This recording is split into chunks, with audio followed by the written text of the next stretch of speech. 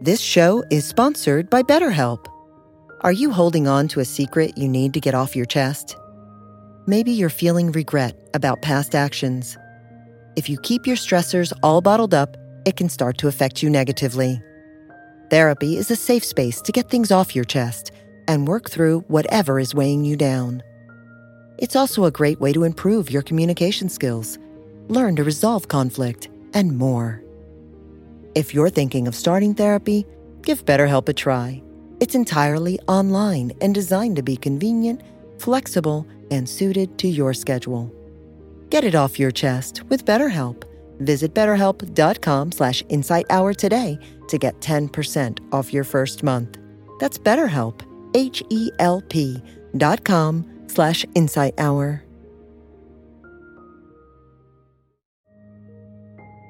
After experiencing the transformative power of a regular meditation practice, it's natural to feel inspired to share this gift and guide others on their own journey of discovery through meditation.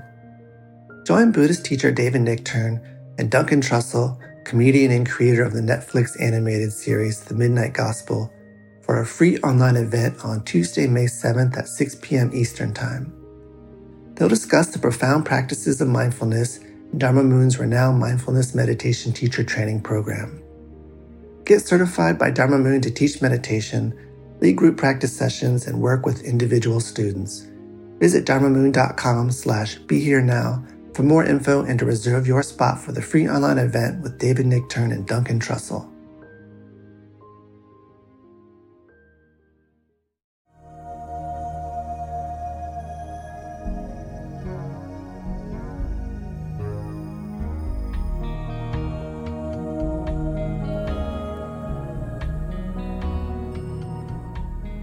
Welcome to the Joseph Goldstein Insight Hour. This podcast is an expression of our shared interest in self-discovery.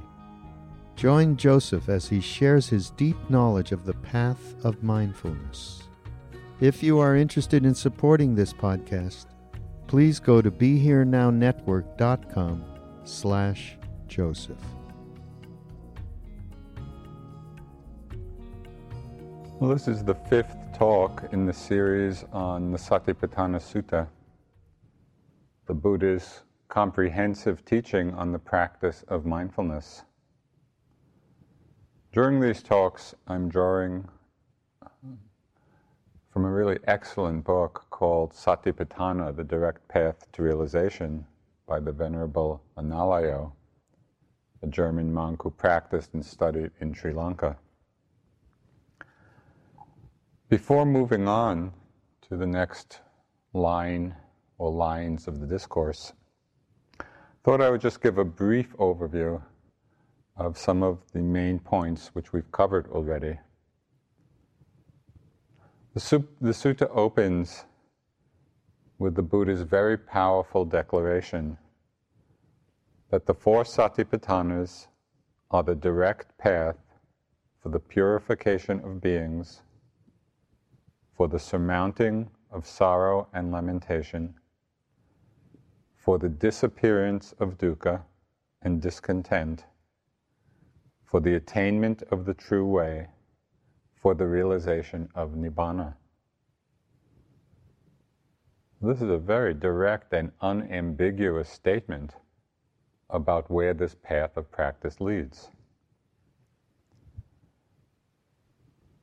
He then goes on to give a concise definition of the four mindful abidings, namely mindfully abiding of the body, of feelings, of the mind, and of dhammas. And he points out also the essential qualities of mind that are necessary for fully accomplishing this practice. So he says in the sutta, the bhikkhu, and here bhikkhu means anyone who practices, does not refer only to monks in this context. The bhikkhu abides ardent, clearly knowing, and mindful, free from desire and discontent in regard to the world. So these are the qualities the Buddha is pointing to that we need to practice and embody as we undertake the meditation. Abide ardent, clearly knowing and mindful, free from desire and discontent in regard to the world. So we spend some time exploring each of those qualities, some of the previous talks. Now the Satipatthana Sutta also contains a refrain which is repeated 13 different times. It's repeated once after each specific set of meditation instructions, telling us how to carry out the instructions. And the frequency of its repetition highlights very vividly the importance of integrating these aspects into our practice. So I'd just like to read the refrain again. Remember, this recurs repeatedly through the sutta. And in this particular reading, it's in reference to the body. But with each of the four abidings, it then is said in reference to feelings, to the mind, to dhammas. So in this way, the Buddha said, in regard to the body, one abides contemplating the body internally, or abiding contemplating the body externally, or abiding contemplating the body both internally and externally. One abides contemplating the nature of arising in the body, or one abides contemplating the nature of passing away in the body, or one abides contemplating the nature of both arising and passing away in the body. Mindfulness that there is a body is established in one to the extent necessary for bare knowledge and continuous mindfulness. And one abides independent, not clinging to anything in the world. So again, we've discussed in a fair amount of detail what it means to abide contemplating internally, externally, both. To abide contemplating the arising, the passing away, both the arising and passing away. Now I'd like to continue with the next line. And I thought I would actually make it through 2 lines, but maybe not. That is, mindfulness established, mindfulness that there is a body is established in one to the extent necessary for bare knowledge and continuous mindfulness. So what does this mean? Bare knowledge here means observing phenomena, observing experience objectively without getting lost in associations, without getting lost in our reactions. It's the simple and direct knowing of what's present without making up stories about our experience. It seems so simple, but the story-making machine is very alive and well in most of us.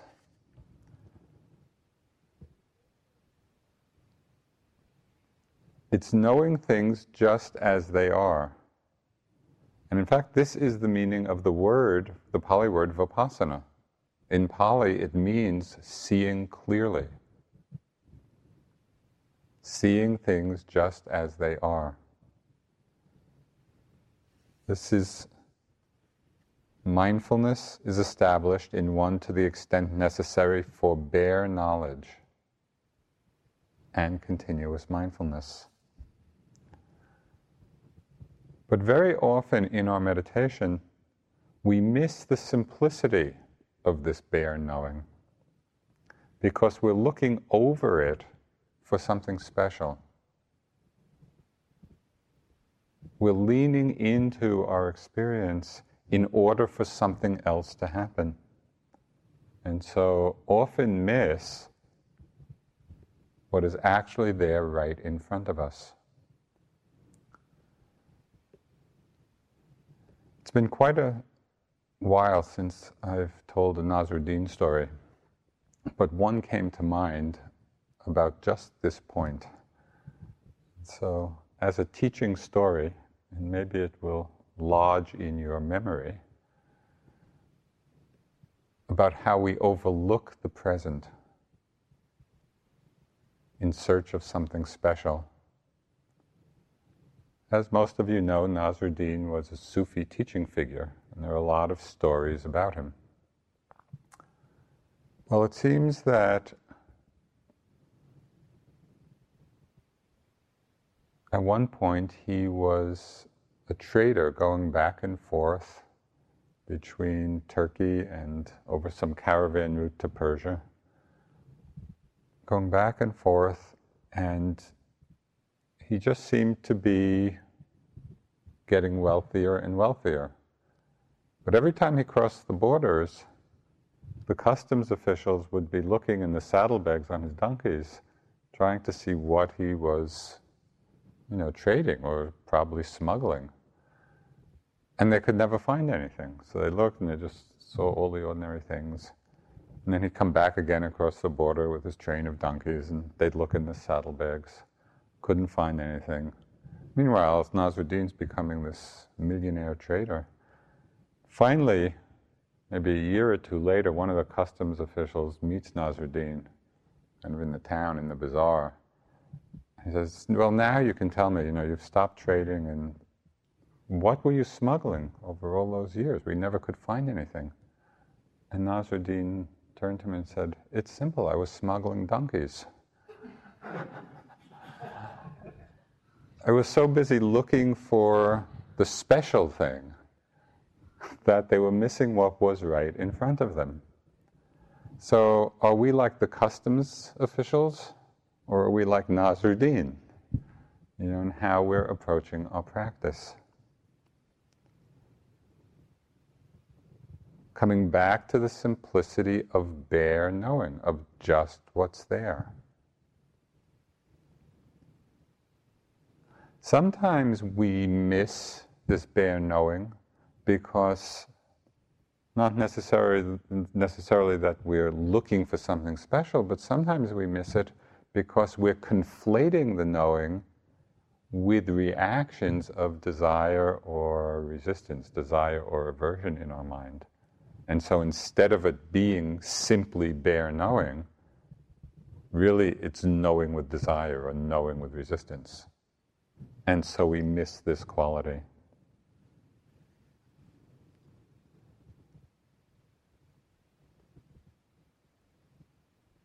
Sometimes we miss this quality of bare knowing as our meditation state progresses. So meditation progresses, and at times at least we begin to enjoy some very powerful and strong meditative experiences. And somehow we give some special value to them, getting lost in them in some way, getting identified in some way, and we lose the quality of mindfulness just to the extent of bare knowing.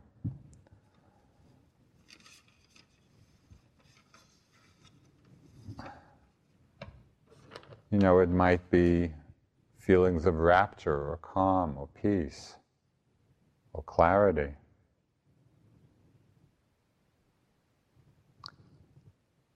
I want to read, this is from Mahasi Sayadaw. He's talking about our practice as it gets more refined and the possibility of missing the application of this kind of mindfulness. At times, the number of different objects to note may shrink to one or two, or all may even disappear. However, at this time, the knowing consciousness is still present. In this very clear, open space of the sky, there remains only one very clear, blissful consciousness, which is very clear, beyond comparison, and very blissful. Yogis tend to take delight in this clear, blissful consciousness. This is known as Dhammaraga, kind of lust for the Dhamma. At this time, it has to be noted, knowing. And so the point here is that even as we get into some very refined states, unless we can bring that bare knowing to those states itself, we get caught. We become attached.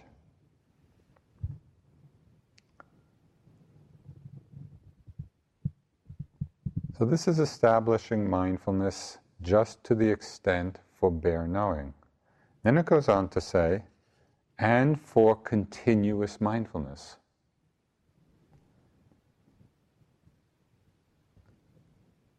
So the continuity of mindfulness can be established in two ways. And in the Abhidhamma, they talk about the two proximate causes or proximate conditions for mindfulness to arise. One of them, in a way, is obvious. One of the proximate causes for mindfulness is previous moments of mindfulness. And this points to the experience I think we all have of the growing momentum of particular states as we practice them. Whatever we repeatedly practice, whatever state of mind that we repeatedly practice, it begins to arise more and more spontaneously. And again, in the Abhidhamma, this is called unprompted consciousness. It goes from having to be prompted to being unprompted. It's arising by itself.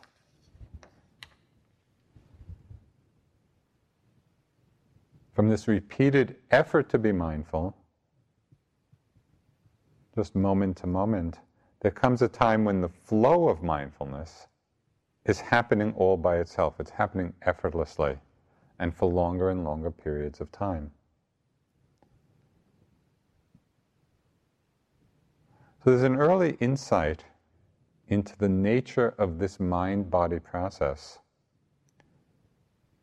that both comes from this continuity of mindfulness and also strengthens it. So I think it's helpful to highlight this particular insight because it actually is a doorway into a profound understanding. And that is the realization or the insight that in every moment, the knowing and the object are arising simultaneously and spontaneously. There's the rising and the knowing of it together. There's the falling movement and the knowing of it. One is not happening after the other. The knowing and the object are arising together in the moment. There's seeing in the knowing, hearing in the knowing, touching in the knowing. It's this pairwise progression. This is the insight into Namarupa. When we see this in our practice, and it's directly observable, as you're sitting and you're feeling the breath, pay attention to the fact that just as the breath appears, the knowing is appearing simultaneous with it. As we perceive this directly for ourselves, it really is the doorway to understanding anatta, or selflessness, because we see that there's no one there behind this process of Namarupa unfolding. That's all that's there in any moment is knowing an object, knowing an object, knowing an object, knowing an object, arising and passing away.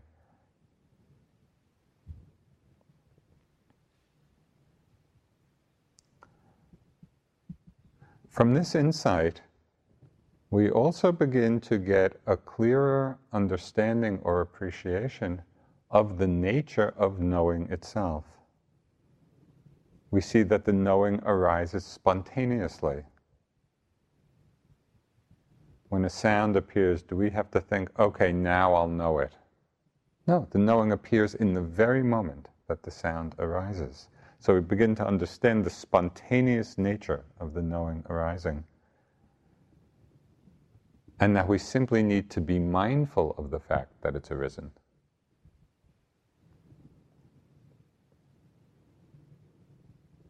And then we also deepen our understanding,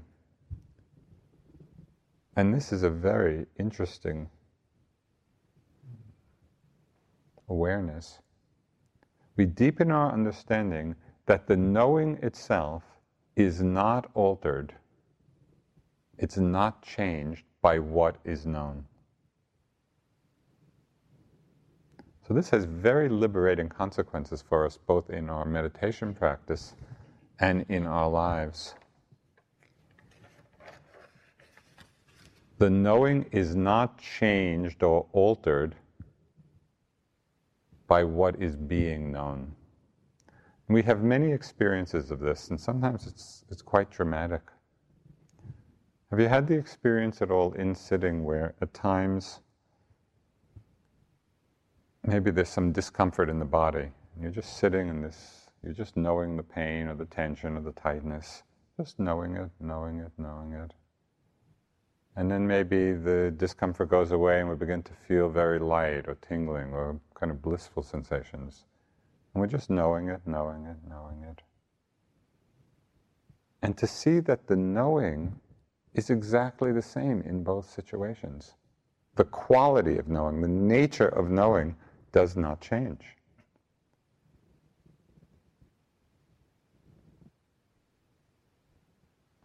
I can't remember, I was trying to remember what I mentioned to you in an earlier talk about my Caribbean trip. Did I talk about that? Okay. In January. For those of you who were here in January, probably remember what that was like. So I had the opportunity to spend 10 days down in the Caribbean. And it was wonderful. I mean, it was completely pleasant in every way. You know, it was just a delightful delight at all the sense doors. And then so there 10 days, and then it was about 80 degrees down there. Came back and it was 10 below zero. You know, it was like a 90-degree temperature shift in 3 hours.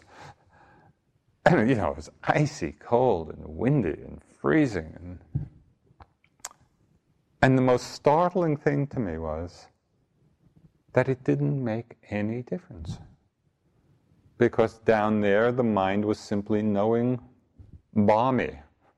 Up here, the mind was knowing cold. And the knowing was not altered. And just to see that is really very freeing. One of the best expressions or manifestations of this understanding of the nature of the knowing mind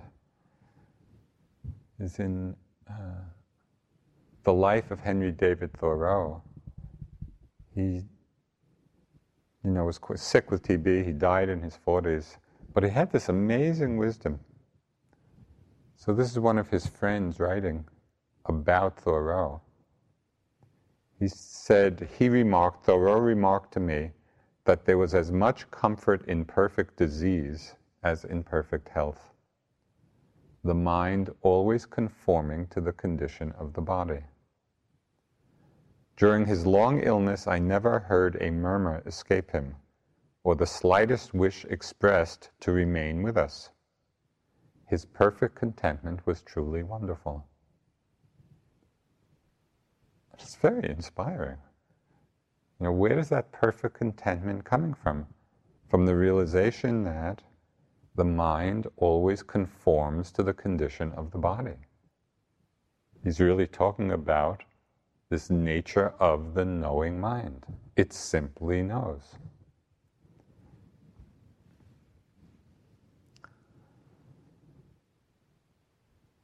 So this is about establishing mindfulness to the extent necessary for bare knowing. And then the phrase goes on, and for continuous mindfulness. So how do we build this momentum of mindfulness? How do we build this continuity? Very simply, and these are the basic instructions that we've all practiced with, we start with basic mindfulness of a primary object. It could be the rising, falling, it could be in, out, it could be the whole body, it could be sitting, touching, it could be hearing, sitting, touching, it could be hearing, seeing, sitting, touching, many different ways of establishing a base, an anchor, a primary object that we keep coming back to.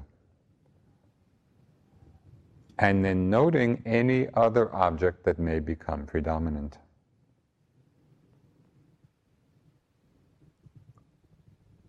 By working with the primary object in this way, we are building up a foundation, we're building a base, we're strengthening the stability of mindfulness, of concentration, of energy.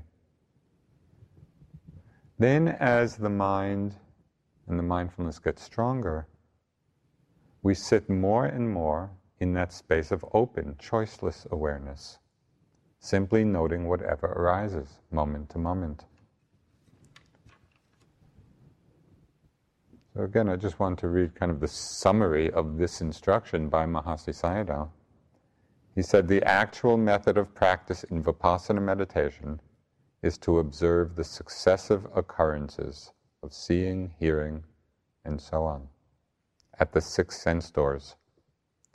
However, it will not be possible for a beginner to follow these on all successive incidents as they occur, because the mindfulness, concentration, and knowledge are still weak. So we instruct yogis to note the rise and fall of the abdomen.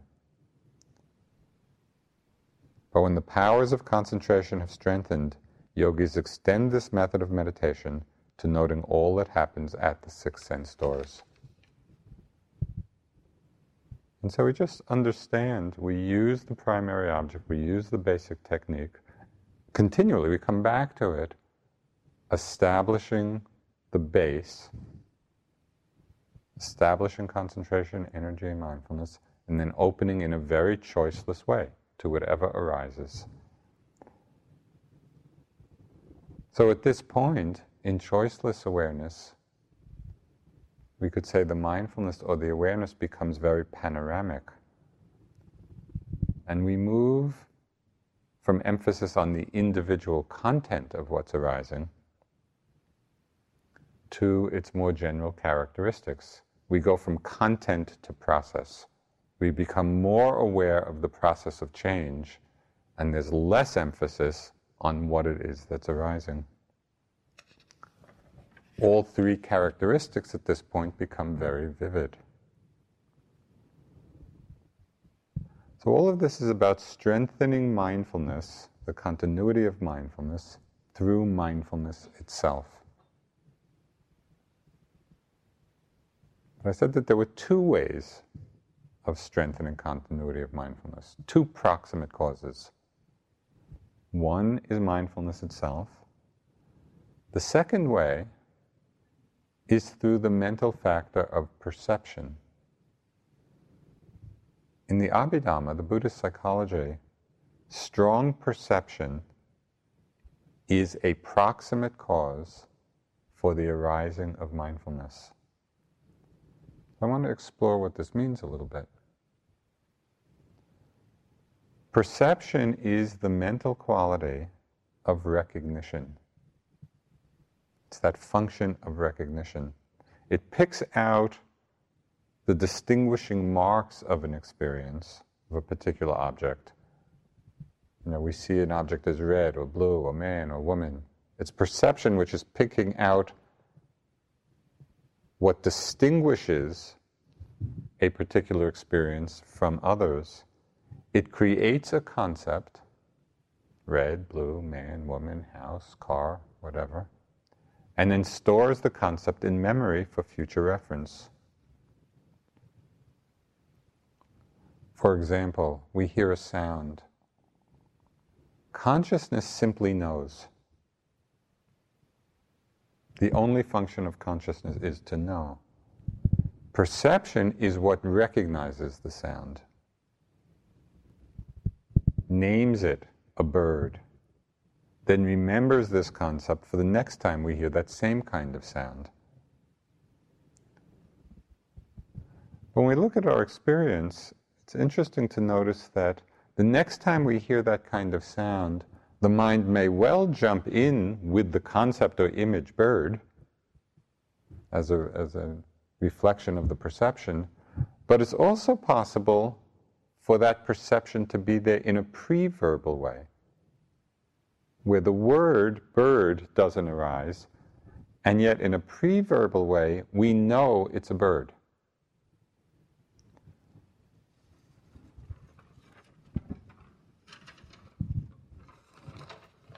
Michael Cunningham, in the book The Hours, sort of described this process really beautifully.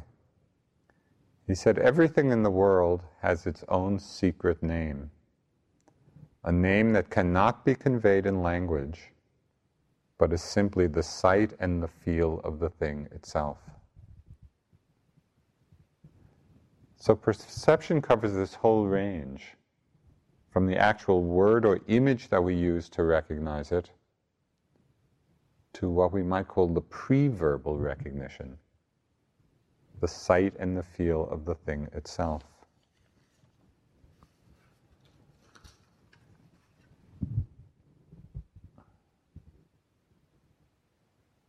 So all this raises, for me, an interesting question regarding the use of concepts in meditation practice and in our understanding. Because on the one hand, we want to establish mindfulness to the extent necessary for bare knowing. That's what the Buddha is saying to do. And that suggests somehow the mind free of conceptual overlay, the simple bare knowing of what's present. But on the other hand, the factor of perception, with its attendant concepts, itself is a proximate cause for mindfulness to arise. So clearly concepts have a place in the development of our meditative practice, our meditative understanding. So the resolution of these two apparently contradictory perspectives, developing bare knowing, free of concepts, using perception with all its attendant concepts to develop mindfulness, these apparently contradictory perspectives can be resolved as we look a little more carefully at the nature of perception. In the Abhidhamma, perception is a common factor, which means it's arising in every moment.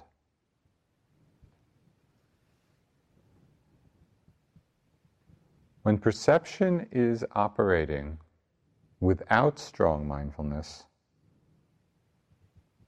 which is the usual way an untrained mind navigates in the world. Usually we're living in the world of perception without much mindfulness, and so we're lost in the world of concepts. Then we know and remember only the surface appearance of things. You know, in the moment of recognition, we give something a name or a concept, and then our experience can become limited by that very concept. I'll just give you a couple of examples of this. This is a story a yogi told to me during the 3-month course a couple of years ago. They had just built a house in the country, and they moved in, and they heard this wonderful chirping sound in the basement. And they had seen some beautiful bird flying around, and they just kind of got really happy, thinking, "Oh, the bird made a nest in the basement, and there are the little birdlets And they're chirping away, and they just felt really happy. Every time they heard it, they were filled with joy. Yeah, and so they moved in, kind of happily setting up house. And then about a week or two later, they were having some repair guy come for something. He went down into the basement, and he came up and he said, "You know, your smoke alarm is broken, and it's just, making that sound." As soon as the concept changed to smoke alarm, it became a totally irritating sound. And they had to fix it immediately. Nothing changed except the concept.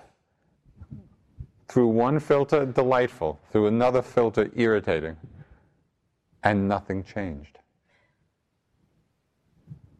We do this so often, and because we live in the world of concepts, and the concepts limit or color or condition how we experience things.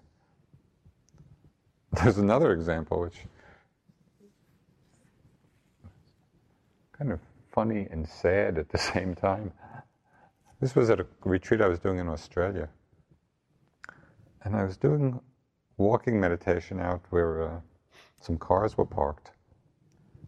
And there are lots of kind of birds in Australia. And so I was walking, and there was one bird right underneath the back fender of a car. And I was looking up at the fender, the chrome, and was seeing its reflection. But the bird didn't know it was a reflection. It thought it was another bird. And so it kept flying up, attacking the other bird. And of course, each time it kind of attacked the other bird, it just got knocked back by the fender. And it did this over and over and over again. And I thought, boy, we do that a lot too.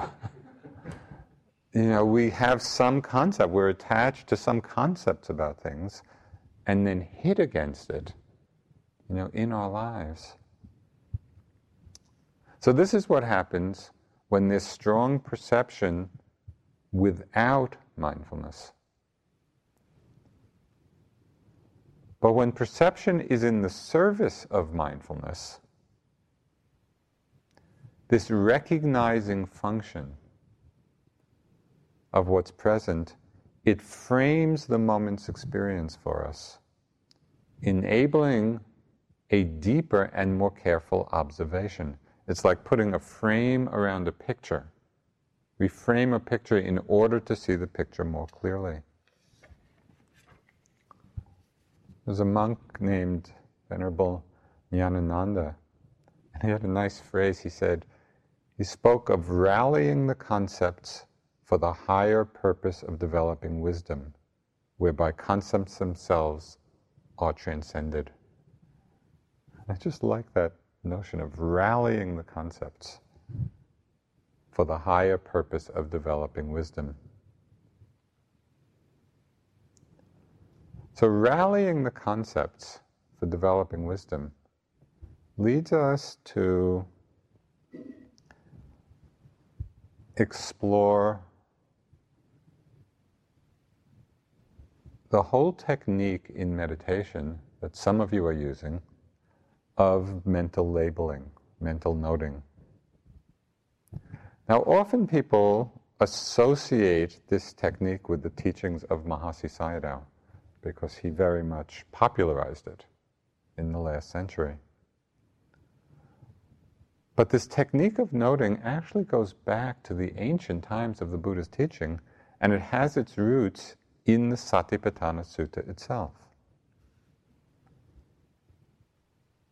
Throughout the sutta, the Buddha uses a particular grammatical particle in the Pali language, iti, I-T-I, that indicates direct speech. So it's like quotation marks.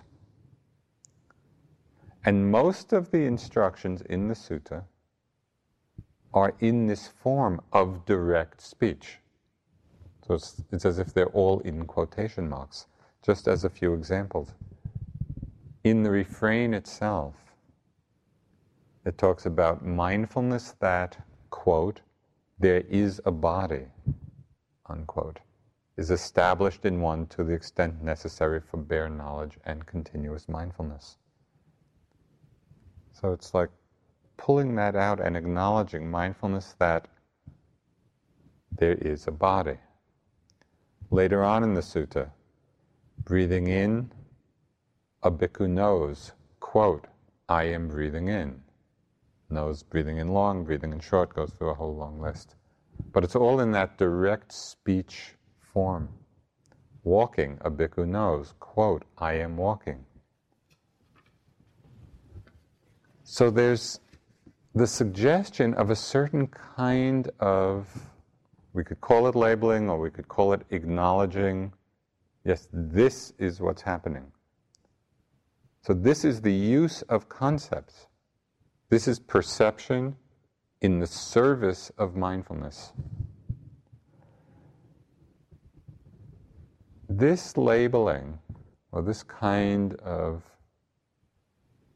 noticing, serves in several different ways. First, it serves for the clear recognition of what it is that's going on. And so when we're clearly recognizing what's arising, that in turn strengthens mindfulness and it allows for a continuity. It's as if we were acknowledging there's this, there's this, there's this, there's this. Or as Ajahn Sumedho says so skillfully, the breath is like this, pain is like this, calm is like this, sleepiness is like this. It's just that acknowledgement with concept. Yes, this moment is like this. So this recognition establishes that frame for mindfulness then to really look at the experience. When we were practicing with Sayadaw U Pandita, we would need to report very specifically on the different experiences that arose, even within a breath or a step. And I had one interesting experience in the walking meditation, because we would need to go and report. In the lifting, I felt this, this, and this. In the moving forward, I felt this, this, and this, and so on. Well, for the longest time, I found it really difficult to see clearly what I was feeling in the forward movement. I knew my foot was moving forward, and I wasn't wandering, and I wasn't asleep. I knew it was moving forward, but I kept going, well, what is the sensation that I'm feeling? And you may be a lot quicker than I was. It took me a couple of weeks. In each walking period, I would just, well, what is that exactly? What is that sensation? How do I know I'm moving? And the very interest in finding that place of recognition, of being able to label, to see, so refined the quality of my attention. I was looking very, very carefully. And then at a certain point, it was like, oh, that's what that sensation is. It's like, that was my big accomplishment for that retreat. The labeling, the noting, in this way helps the clear recognition, which is in the service of mindfulness, so that we can see more deeply. The noting or labeling can help in another way, and that is the tone of the note often reveals unconscious attitudes that we're bringing to our experience. For example, pay attention if you're using the noting, or using it at times. Notice whether the tone of voice in the mind is impatient, whether it's rushing, whether it's frustrated, whether it's bored, whether it's delighted. Because often these mind states will be unnoticed. They will be the filter on the experience, and we may not even notice that they're there. So the tone of the note reveals that.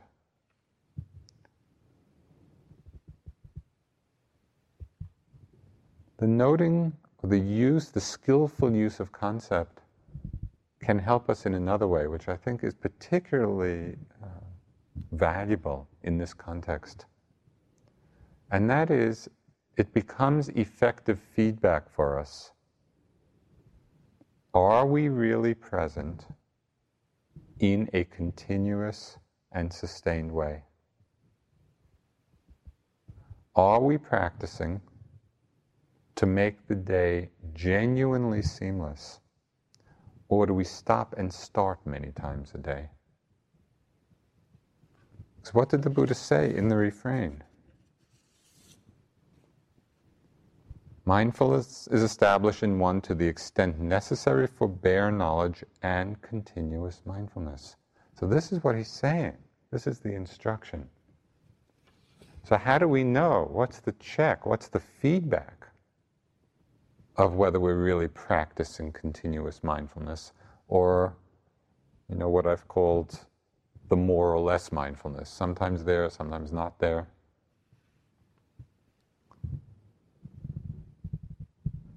Now, it's important not to confuse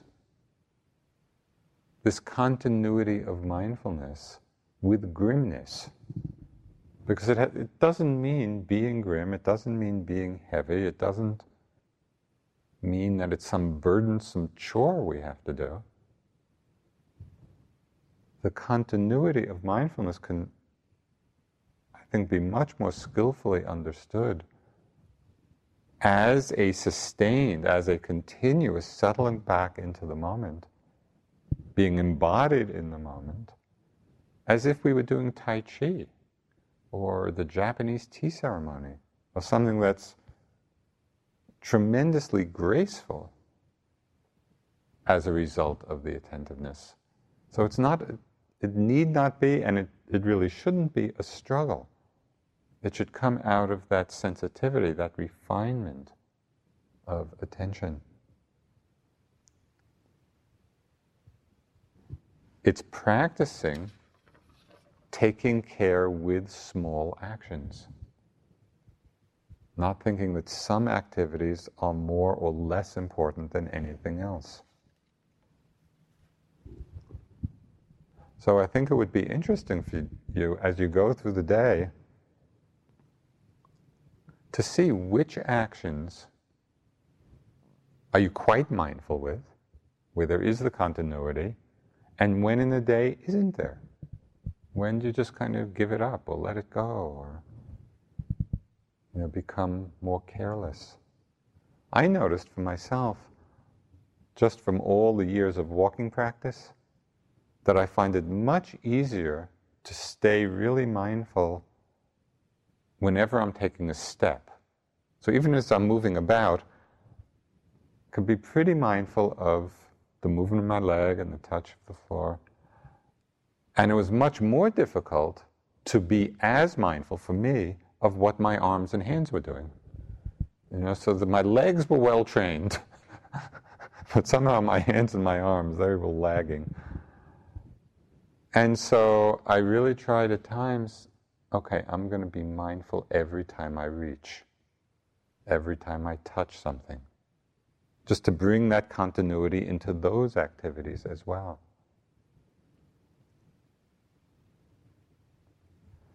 This continuity of mindfulness helped through noting, because the noting really gives us the feedback, are we there or are we not there? So the continuity of noting is a great mirror for us. This continuity of mindfulness is important, it's essential, because it builds the momentum of energy necessary for the realization of Nibbana. And when we hold awakening as being the goal of our practice, the Buddha is saying this is what is needed. This is how we need to practice.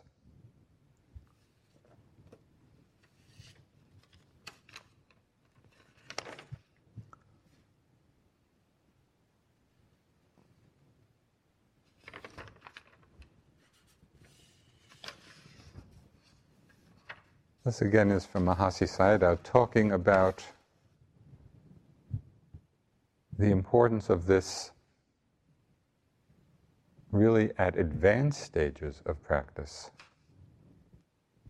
He said, to bring equanimity to maturity, a refined balance sufficient to reach Maggaphala, which is what we chant after the precepts, to reach the path and fruition knowledge, to reach Nibbana. To bring equanimity to maturity, a refined balance sufficient to reach Maggaphala requires bringing the 5 spiritual faculties into a refined and enduring balance. During this maturation process, there may be considerable backsliding and fluctuation in the yogi's momentum. And I think it's useful to observe that, and to see that the momentum does build and then we backslide when we lose the continuity, and then it builds again and then backslides. And so both in the beginning stages, but also as the practice is getting very strong, we need to keep that steadiness of continuity.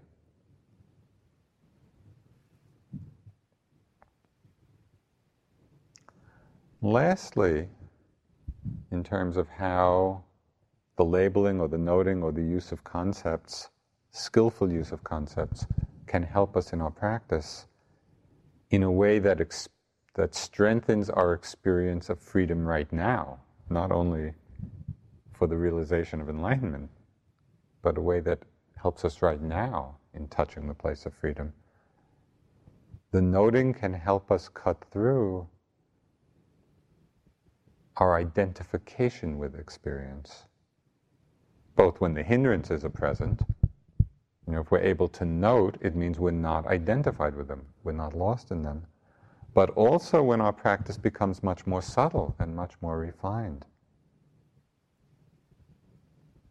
Somehow the clear perception of what's present and the noting or the labeling in one way or another can help cut through that fixation of mind.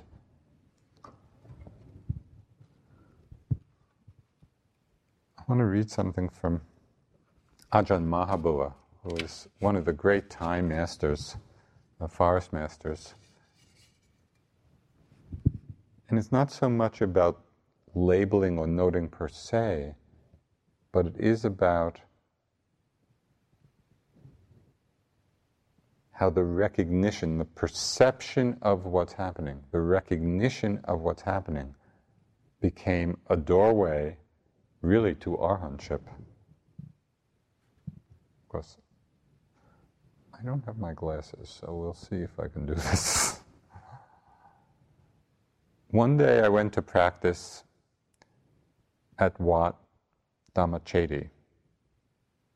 The problem of unawareness, ignorance, had me bewildered for quite some time. At that stage, the mind was so radiant that I came to marvel at its radiance. Everything of every sort which could make me marvel seemed to have gathered there in the mind, to the point where I began to marvel at myself. Why is it my mind is so marvelous? Looking at the body, I couldn't see it at all. It was all space, empty.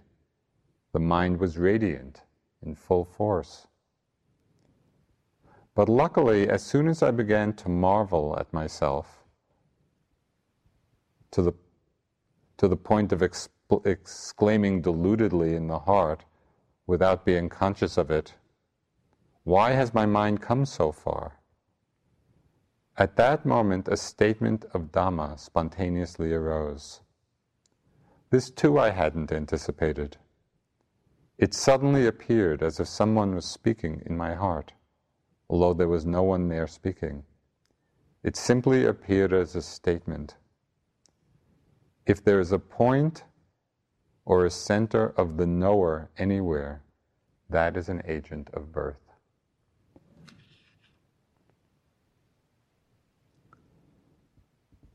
So it was that reflection, that perception, that came as a concept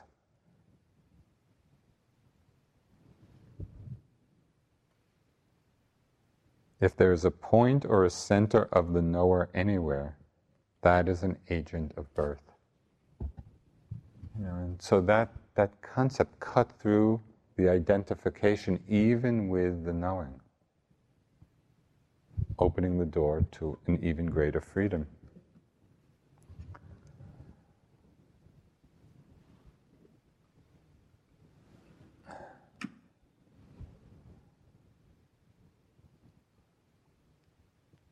So this is the use of perception as a proximate cause of mindfulness. And understanding the use of noting, the use of labeling. And I would recommend you practice with it. See where it's helpful in these various ways. Work with the continuity, a genuine continuity through the day, and not overlooking the small things. It's also helpful to understand, I think, the limitations of noting, the limitations of the labeling. Because it's not an intellectual reflection. It should be kept to an absolute minimum.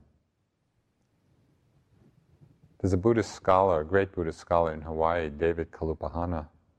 He said, concepts used for satipatthana are to be pursued only to the point where they produce knowledge, and not beyond. For conceptions carried beyond their limits can lead to substantialist metaphysics, which means that when we carry concepts beyond what's appropriate, it just solidifies our view of reality. We get boxed in by the concepts we create. And we've seen this so much in terms of concepts of time, of past, of future, of self-image, of self. There are many, many concepts which we have taken too far. So we need to recognize that the labeling or the noting or the proper use of concept is not an end in itself. It's only a skillful means. As our practice gets stronger, as the mindfulness gets stronger, may well notice that there are too many things to note. They're going too fast. The noting is too slow. So at that time, you could try noting once every 10 objects. Don't try to rush and keep up with the labeling of the noting, but just drop a note in periodically. Sometimes the awareness gets so refined that we're seeing the dissolution, the disappearing of objects so quickly. Even by the time we get there, the object is gone. So the noting falls away.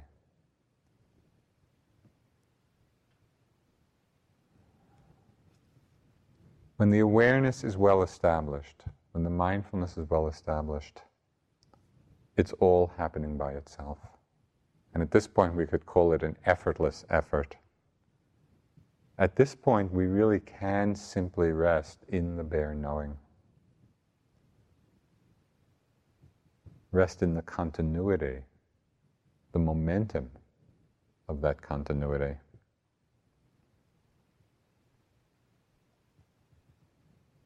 Although even then, even at those times, in effortless effort, it's helpful to remember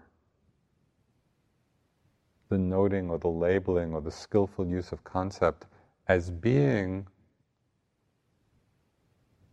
a technique to employ that's in our toolbox of skillful means. Because even in times when our practice is going very smoothly, occasionally the use of it helps us cut through fixations and identifications that we didn't know were there.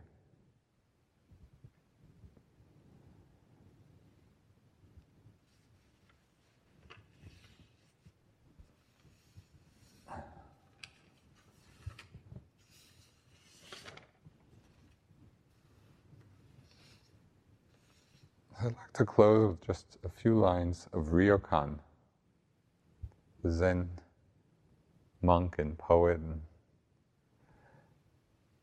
He said, even if you've read through countless books, you're better off sticking to a single phrase.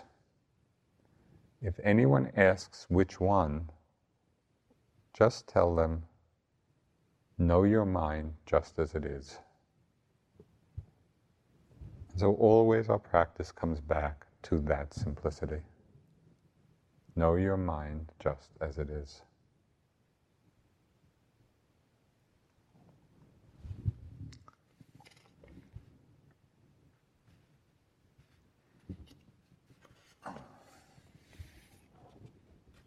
Next week, hoping to get to the next and last line of the refrain. So this is a preview of a coming attraction. This evening we discussed mindfulness is established in one to the extent necessary for bare knowledge and continuous mindfulness. And then one abides independent, not clinging to anything in the world. So in one way that points really to the goal of freedom.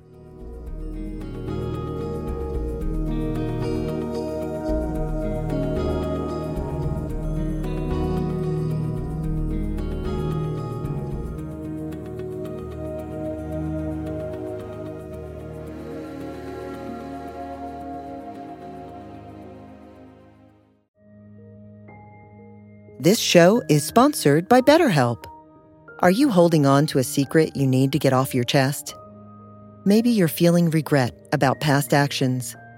If you keep your stressors all bottled up, it can start to affect you negatively.